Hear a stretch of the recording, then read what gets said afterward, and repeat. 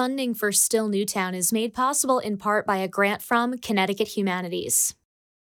I met Camille Paradis at the local library in Newtown, Connecticut, just before she graduated high school this past May.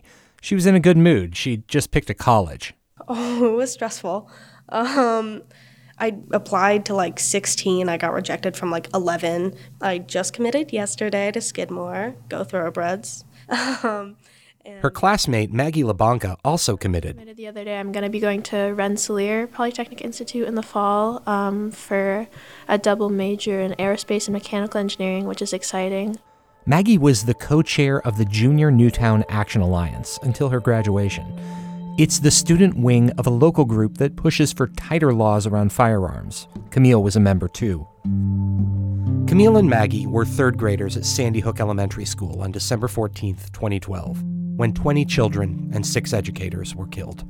It took them years to realize they wanted to put pressure on lawmakers to prevent what they went through at such a young age from happening again. But on May 24th of this year, just a few days after I spoke with Maggie and Camille, 19 elementary school children and 2 teachers were killed in Uvalde, Texas. 10 years from now, the children in Uvalde will be where the Sandy Hook elementary schoolers are today, still processing and figuring out where that process will lead them. For a number of Sandy Hook survivors, that process led to activism.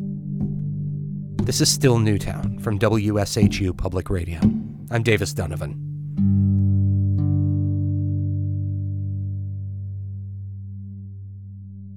I think only a couple years ago I realized how big Newtown is, but to me it's always felt kind of small. Maggie LaBanca grew up in one of Newtown's 5 neighborhoods, Sandy Hook. The school is 7 minutes from my house. All of my friends live near me that went to that elementary school, and my house is back in the woods. A trail connects her house with the home of the Barden family. And we would all play together. We were just very, very close. That's Natalie Barden. So that was our little neighborhood friendship. And every Friday we would have pizza and we'd all play games and stuff. The children of both families became friends. Natalie with Maggie's older sister, and young Maggie hit it off with the Barden's youngest son, Daniel, who was a few years younger. Here's Maggie again. So I met him when I was 3. We would always play outside. We always would draw chalk on the driveway and play in our houses. And I always would feel comfortable just walking down to the Barden's house. I'd just walk in there, say hello, not knock on the door, grab a snack. They were very, very close. We used to always tease them a little bit, Maggie and Daniel, you're going to get married. And they would be so mad. But they were just best friends. Natalie was already out of elementary school by the time her brother Daniel attended Sandy Hook. But Maggie remembers the morning bus stop ritual. Our bus driver, Mr. Wheeler, Daniel would start at the top of the road, and as soon as Mr. Wheeler would see him, they'd start racing. The Bardens have photos of Daniel running to meet the bus, and then he catches up with it. And the bus driver would slow down, and Daniel would always win and sprint down the road, and he'd hang from the road sign. And then when he was in first grade, his last year in school, the bus stop, they used to have these evergreen trees, and we would just run between it. And I just remember feeling very comfortable, and it was that golden childhood that everyone talks about. I mean, I had a best friend that I would just see every day, but now I don't. Daniel Barden was one of 20 students who died on December 14th, 2012. He was 7 years old, in first grade. And now I don't feel as comfortable walking down to the Barden's house. I don't really go there anymore. I was talking to his cousin about this.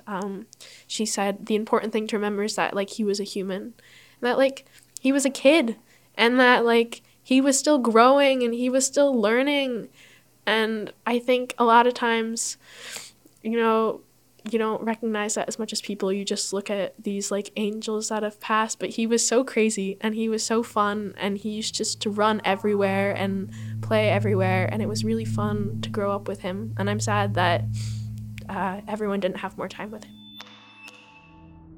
Every year, Maggie and her friends faced new reminders, most notably San Bernardino in 2015, Orlando 2016, Las Vegas, and Sutherland Springs in 2017. Camille Paradis, Maggie's friend, says the cumulative effect of all those shootings takes a toll. And that's how it is. You hear something new that happens and you just crumble. And so like when Parkland happened. The shooting at Marjory Stoneman Douglas High School on Valentine's Day 2018. And seeing how angry the Parkland kids were and how much they did.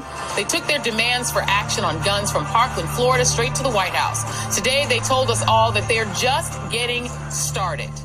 I was very grateful for them, and in a way I felt a little guilty because we could never do that. But the thing is that we were kids, and they're kids, obviously they're children, but we were little kids. We couldn't do anything for ourselves. And I think it made me realize when all these other teenagers were standing up and being angry, that was the first time I was really, really angry about it, and that anger pushed me. When we spoke back in, I guess, January or so, you told me that you had not wanted to get involved in activism for a while. Why not? Well, I think a lot of that had to do with the fact that I had not all the way processed what had happened to me. Camille's dad was involved in local politics. She learned that people who put themselves out there as activists can run into a lot of vitriol from opponents on a hyper-politicized issue. She read comments online from people who said survivors of the shooting exaggerated their trauma, that they didn't really suffer that much. And that's even before the conspiracy theorists claimed it was a hoax. And I mean, you even have people in town who will tell you to get over it. Sure, you went to Sandy Hook, what matters about that? And I was at a point in my life where I could not have my grief be questioned. I could not have my trauma and my experiences as a survivor and as a person who is friends with so many people who I see every day who are affected by it in all of their life. And I couldn't have that be questioned by people who are opposing me. Just before the Parkland shooting, Natalie Barden, who lost her brother Daniel, became co-chair of the Junior Newtown Action Alliance, the high school club that advocated for tougher laws to prevent gun violence. Here's Camille again. Natalie was one of the first people besides my family who I saw that was really calm and a little bit more objective about it, even though it was such an emotional thing for her. And she helped me realize that I can do things to change it and that it's okay to be so angry still after all these years. Camille joined the club, and so did Maggie LaBanca. Maggie says her neighbor, Natalie, was an inspiration. I joined the club because I just thought it was really cool what Natalie was doing, and I thought, she lost her brother, and if she's doing all this work, I can help. And I felt very tied to the cause because I've always loved the Bardens, and Daniel was my best friend growing up. I don't know if Maggie would say I was a mentor, but I felt very protective of her. Here's Natalie Barden again. Because I knew that she was very closely related to the shooting. She was in the school. She had heard things. She lost her best friend. She was very close with our family. And I knew that it was very hard to talk about that kind of thing and to be involved in activism. But I was also so incredibly proud that she was even doing it at all. The seeds of activism for Natalie, Maggie, and Camille were planted just days after the shooting. We're taking a short break, and when we come back, how they went from young survivors to activists to Washington, D.C. This is still Newtown.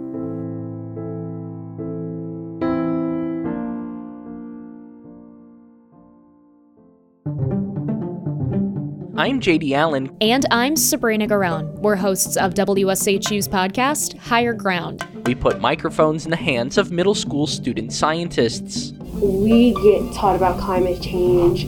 We know about the damages that it will eventually do, but some grown-ups now don't even know what climate change is or what they could do to help. Listening to young people might give us a better chance at survival in the face of climate change. You can subscribe to Higher Ground from WSHU Public Radio, wherever you get your podcasts. This is still Newtown. I'm Davis Donovan. Within days of the Sandy Hook shooting, some Newtown residents began to meet to talk about what to do. One of the groups that formed out of those meetings was the Newtown Action Alliance. The co-founder, Poe Murray, says members started almost immediately to lobby with other groups, like Connecticut Against Gun Violence, to help pass some of the strongest statewide gun laws in the country in 2013. I think we're now third because New Jersey has surpassed us. So that was pivotal because we needed to inspire other states to do the same. And other states did pass, many legislative proposals during the last decade But on the federal level, it's been a significant challenge. Less than a year after the Newtown Action Alliance was formed, students from Newtown High School wanted to get involved too, so they started the Junior Newtown Action Alliance, which later inspired the 3 young women you've already met. One of the founding members was Sarah Clements, a 16-year-old at the time of the shooting. Her mother, Abby Clements, was a second-grade teacher at Sandy Hook. When Sarah's high school went on lockdown, she didn't know for a while if her mom was okay. She was. And after the shooting, Abby Clements began to attend some of those early meetings of local advocacy groups. And I remember being in the car and thinking, what the hell am I doing? I was so terrified and out of my comfort zone. And I sat in a few of those meetings, even though I was absolutely not ready, and just in over my head in terms of my resources to take care of an 11-year-old and a 16-year-old and to take care of my surviving students every day. When Abby's daughter Sarah joined the Junior Newtown Action Alliance, Abby was worried about her daughter's expectations. And was sitting at meetings with all these adults as a 16-year-old kid who was optimistic that this was going to change. And I remember one night we were driving her back, and because I was waiting in the car or outside or something, and you know, she was like super driven and optimistic, and I like was yelling at her like, Sarah, this is gonna be a long haul, like this is, you know. And she said she was just trying to convince me to be hopeful. When Abby decided she was ready, she started to work with the group Moms Demand Action, a grassroots movement for gun safety measures started after the Sandy Hook shooting. Then last year, she co-founded Teachers Unify to End Gun Violence. And she says she's proud of her former second-grade students, survivors, who later became activists themselves. They are incredible. They are articulate beyond any way I could ever be articulate. They are brave. They are confident. The way they navigate this aftermath, figuring out what kind of college they want to go to, if they're in sports, where they want to go with that. I mean, whatever their passion is now and what it will evolve into, I'm just so happy that they're alive. And it breaks my heart at the same time that too many aren't, but I am grateful for the opportunity to watch them grow up and to see what they can do.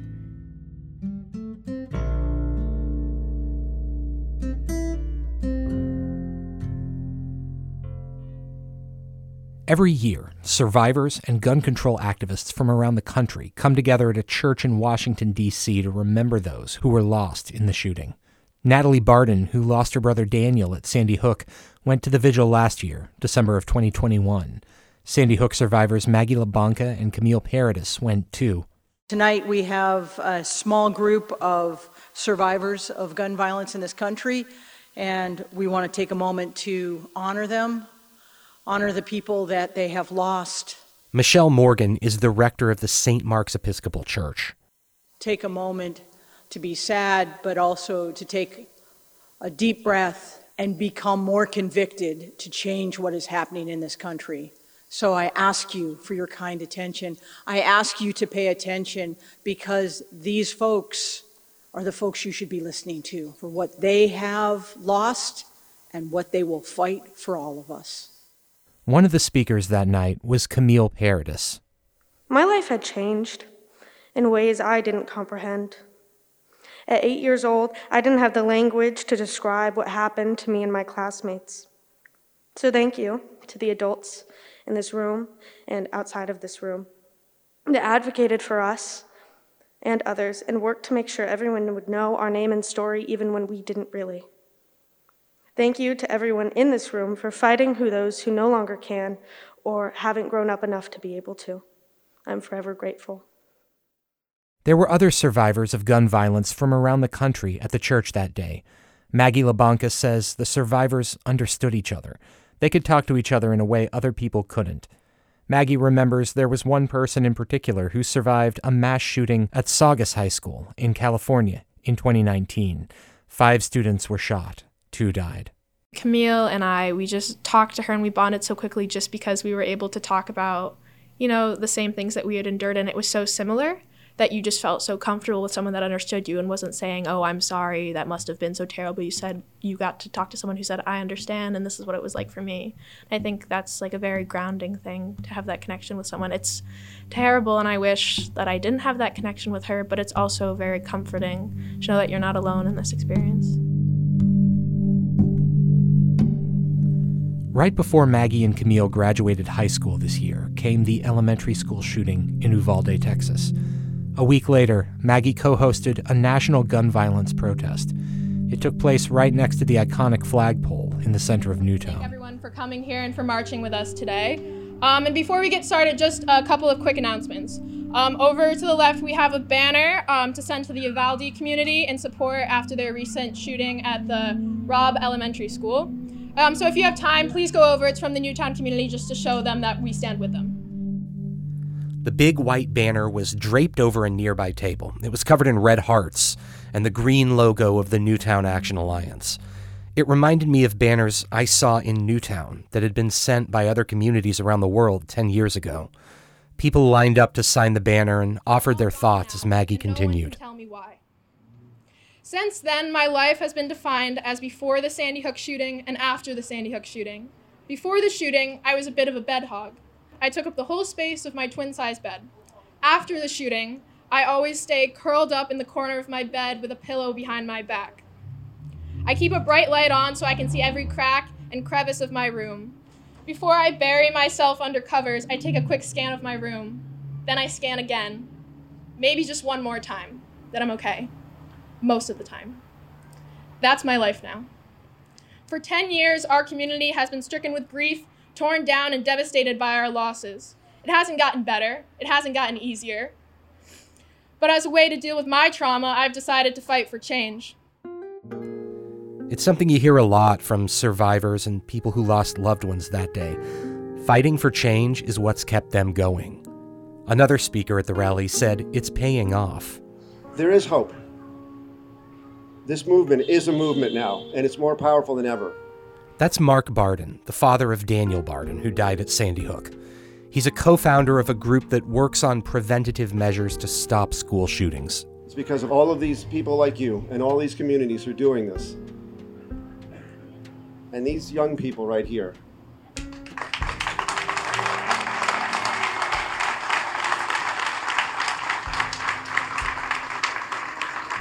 I was listening to my friend and my neighbor, Maggie LeBlanca, speak. Everything Maggie just said, we should take to our hearts and keep it with us. And just follow those words, because that's where it is, that's where it lives, and that's where we should draw from, that strength.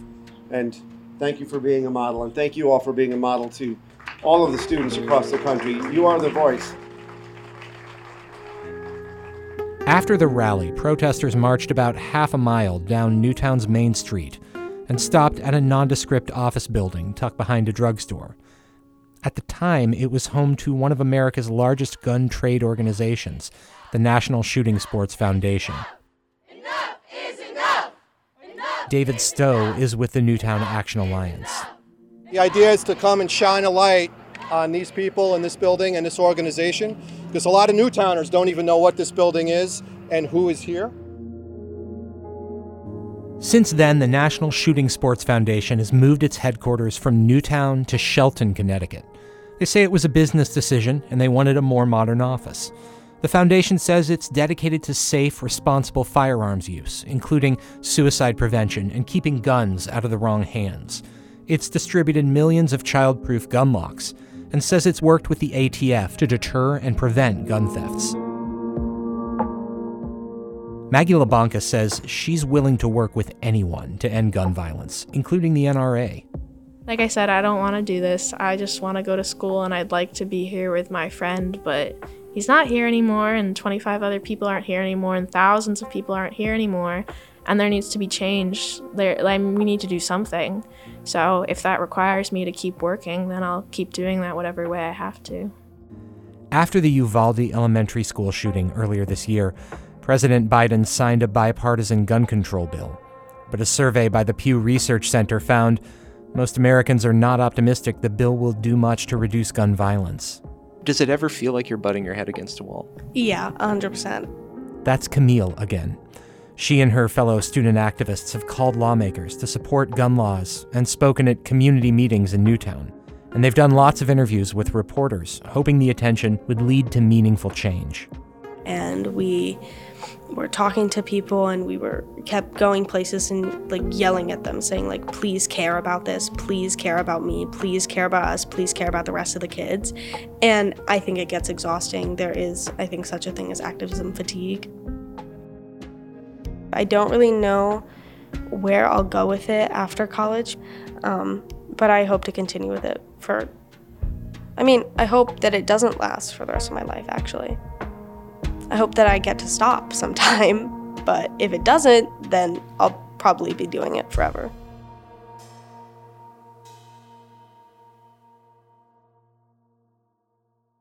On the next episode of Still Newtown, parents who lost children want to make the world a better, happier place. And it really felt like, you know what? I did something for Ben. I did something that can go on living. Still Newtown is sound designed by John Pino. Our fact checkers are Janet Curtis, Margaret Osborne, Melanie Formosa, and Mallory Lawrence. Our editor is Cindy Carpian. Our assistant producer is Sabrina Garone. Our interns, Paul Keegan, Megan Briggs, Isabella Giardina, and Hilary Jean Bart. The executive editors are Terry Sheridan and J.D. Allen. Our media partner is the Newtown Bee. I'm Davis Donovan.